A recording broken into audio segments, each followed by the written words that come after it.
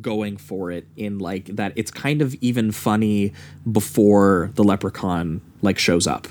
Like there are comedic beats. I think in particular, like, you know, like Clint Howard and Kimmy Robertson from Twin Peaks show up as like Hollywood tourists.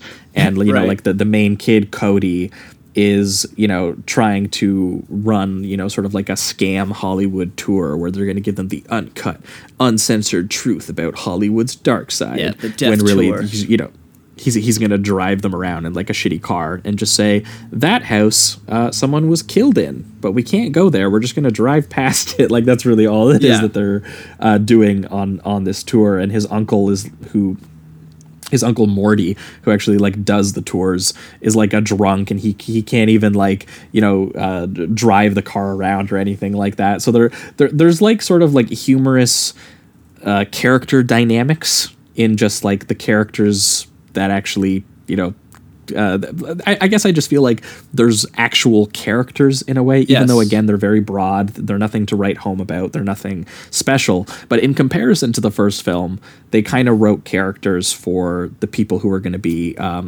you know, messing with the leprechaun. And that actually does lead to some clever moments, like one of my favorites in all three movies, which is Uncle Morty challenging the leprechaun to a drinking contest. Yeah, and it's in the middle of like a it's like an Irish bar on St. convention Patrick's Day or something. So then you have this group of all these like dwarves that are watching the leprechaun, and they're like, "One of us, go, go, go!" Like they're cheering for the leprechaun to win the drinking contest and stuff like that. So I like that stuff really worked for me more. Well, yeah, and they're doing the one of us from Freaks, right? Which I love. Yeah, gotta love the reference there.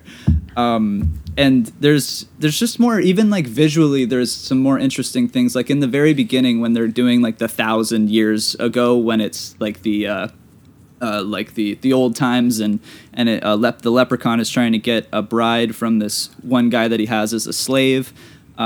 This is funny. This is where they try to establish more lore that was obviously never brought up at all in the first film, which is so funny, because I think there's a joke in the first film where he says that he's 600 years old when he gets pulled over by the cop. It does. And now they're saying that 1,000 years ago. Old. Yeah, or more than that, actually. He's got to be, because it's every 1,000 years that he can get a bride. So in the old times, he must have been 1,000 years old then. So then it's then they cut and say 1,000 years later, which is the present day time that he starts terrorizing people, and so he has to be at least 2,000 years old, at least. So there's definitely a big inconsistency there.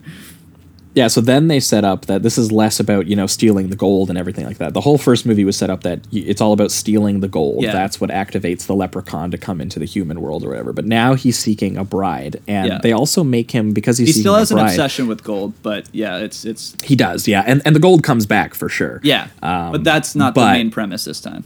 Yeah, and also they just make him super horny, which I will say was kind of like off-putting in a way that, you know, maybe lends itself a little bit better to horror. Yeah, exactly. Just hearing Warwick Davis being like, bosom so ample. Yeah, and dude, at one point because he eventually steals the girlfriend of the guy that's driving the hearse around or whatever, and he wants to turn her into the modern day bride for himself. And he starts talking about how she's going to start changing, like her body's going to physically change into a leprechaun. And he says something like the babies are going to bite hard, so you have to grow like hardened leprechaun flesh on your tits and shit like that. Like it's it's really crazy. And I was like, this is exactly what I've been looking for out of these movies. It's just like stupid, crazy, filthy nonsense like that. Like that's kind of what I was looking for. So that's why this one works. It is very gross. Like Warwick Davis being like, "You'll be bearing my wee ones soon," and like a full litter and stuff. And it's like, oh, like just imagining that, you're like, oh my god, this is good. And I don't think they never get to a point where they like show that or anything, because it doesn't end up happening. No, but just the initial thought, rape leprechaun might be a little bit too much. Yeah, definitely. But that initial thought and the dialogue was enough for me to just be like, oh wow, that was really like that was gross. That was legitimately kind of shocking for him to say. So. Well, yeah, in the opening scene where they set up that he needs to make a girl sneeze 3 times, and then for some reason that's without his bride someone now. saying "God bless you," right? Oh, without someone saying "God bless you." That's right. So if and that's how the slave, because he ends up being the father of the girl that she originally wanted, and she's about to the pretty lass. Yeah, and he says "God bless you," and then that's why he kills the slave, and then he can't get a bride for another 1,000 years or whatever. Yeah, even though he promises the slave that he will be gentle with her on his wedding night. Yeah, yeah. Just I know, and see, the thing is, I know that's. I mean, obviously that's gross. They're trying to be, but that is sinister. You know what I mean? Like that is that brings more it's horror definitely to the comedy than the other film. Yeah, exactly. I mean, just a horny leprechaun in general is much scarier than a normal leprechaun. So. Yeah, making him a horny leprechaun just took it to like a little next level there. Yeah, good move. But needless to say, he ends up the slave says "God bless you," which breaks the spell, and then he can't.